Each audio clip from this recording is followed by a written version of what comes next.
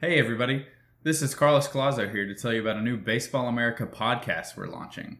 It's called Future Projection and it features myself and our international writer Ben Badler, where we discuss all levels of the game, from amateur players like top high school and college draft prospects and the next big international stars, all the way up to what's going on in the major leagues.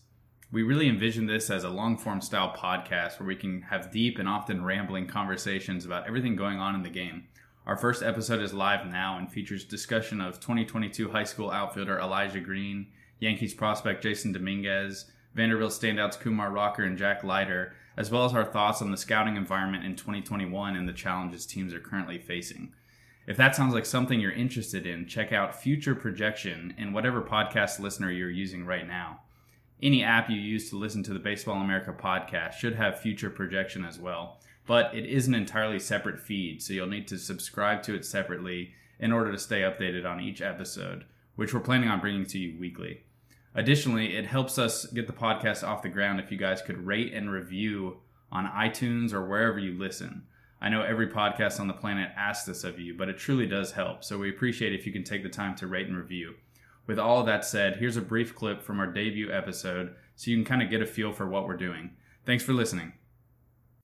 But either way, Elijah Green was the best player on the field at Prep Baseball Report's Florida Preseason Classic, which has quickly become one of the better high school events, one of the better national high school events. It's obviously featuring Florida players, but every single year there are very prominent Florida players who are there. And he hit 3 home runs. He is a monster physically. He seemingly hit everything last summer on the showcase circuit. Scouts were really impressed with his combination of power and kind of advanced hitting ability. And he showed that again in this tournament. So you can see him hit right before James Wood hit, who again is probably going to go in the top of the first round this year. And he was better than him in this event. I mean, it's only a couple games, but I think there are some things you could like about him more than James Wood. I think they're close enough to where you could convince me either way which player you liked more, but no, he is absolutely electric. His dad, Eric, played in the NFL as a tight end for 10 seasons, and you can definitely see that in kind of Elijah's physique. He is extremely strong already, very filled out. Like 6'3", 225, yeah, I think he's right? 6'3", 225, and he just turned 17. So and he flies too. Like yeah, I think he's probably going to be a corner outfielder in the long run just because he's so big so early, and those guys tend to slow down. But it wouldn't shock me if he did stay in the middle of the diamond. Yeah, you know what? Like he kind of reminds me like between like this like just like a freakish athlete like that who is also just like super tooled up, like as far as like power, like elite speed, arm strength, but like also like really good game performance too.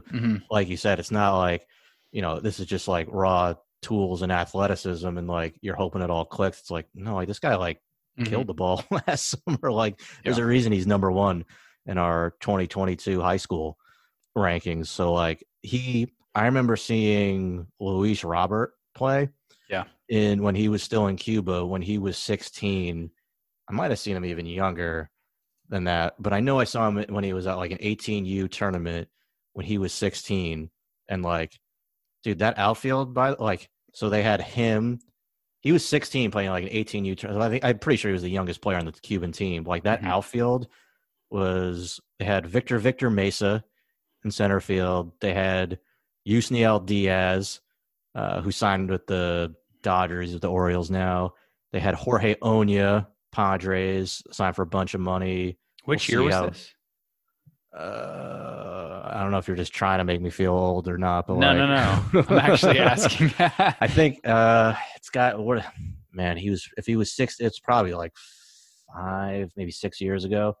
They came and played in Cary, didn't they? I think I remember watching. This was at least a couple of the players were still in the outfit on the team. This was a tournament in Mexico. They had there was like another. I know what you're talking. Sometimes they've come through Cary, like the national team has come through there. This was like the 18U team. Okay, gotcha. So like, who was the other guy? Oh, Julio Pablo Martinez was on that team, signed with the Rangers.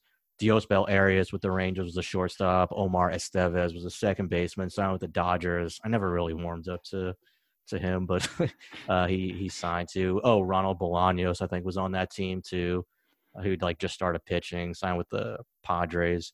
But like at that time, again, like Robert was like 16 on this 18U team, and he was like a man child, like, but like a really good athlete with like power. Like I think Green has a much better arm than Luis Robert, but like the same kind of like physicality, athleticism, power, and like performance. Because like Luis Robert, like when he played in his age group, he just was like just destroying people. Like he was like, there's, I did have some like swing and miss concerns on him, but just like, I mean, I think he's answered that pretty well so far. Mm-hmm. And just like that kind of like elite physicality, athleticism, power, game performance. And like, it's tough, like evaluating like Cuban players' speed.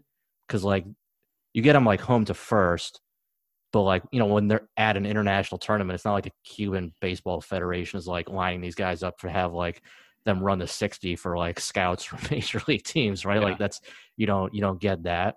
But he ran well, especially for his size. But yeah, like at that time I was like, I don't know, is he like a center fielder, like a corner guy? Especially, he's 16 too, so he's like real young.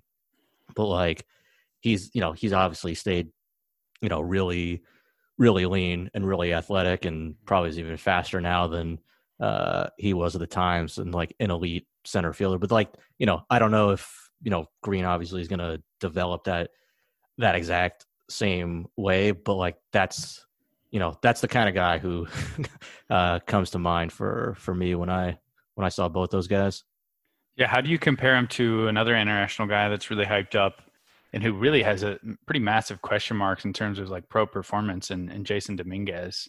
Because he's another guy who is like, I don't want to compare them. I know much less about Jason Dominguez than you do, but for me, they're similar in the sense that they're like really toolsy and really exciting. But I'm always like hesitant to speak with like lock these guys into what they're going to be when I haven't got as much familiarity with them. Like, because Elijah Green is a 2022, I don't want to like say authoritatively that this is kind of who he is. I want to kind of see him a little bit more and let him play a little bit more. And I feel like with he's still Dominguez got to play his junior season, right? Yeah.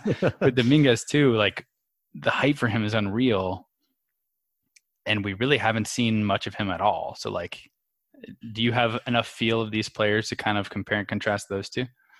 Yeah, I like normally I like it's especially tough with like Dominguez this year, because it's like not only did they not have a minor league season, so you don't have any pro games on him yet, but like the Yankees, they didn't bring him to their alternate site. Okay, whatever. First year international player, 17 years old, like that's fine. The Brewers did it with like Hedbert Perez.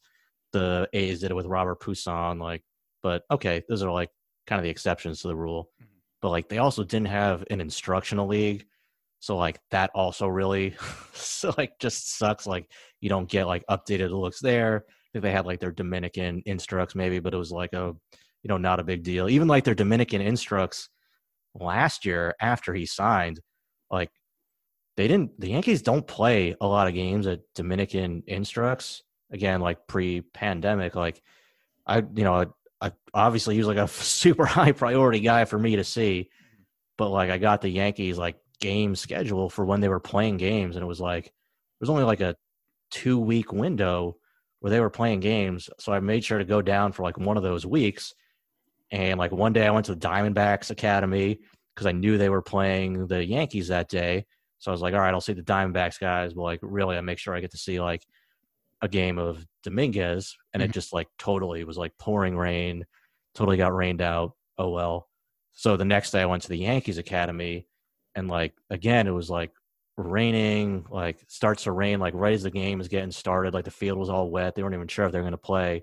And then it's like the first inning, it's starting to like really come down, and I'm like, oh man, like they're going to cancel this game. Like, do I need to like change my flight? Like, because I already like had like committed to go to other teams and see other games later in the week.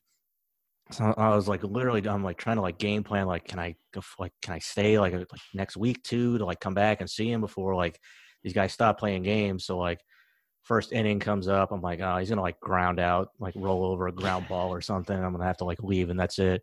And then he I just mean, like, really, the weather really puts you in a pessimistic mood there. You already condemned him to a ground out.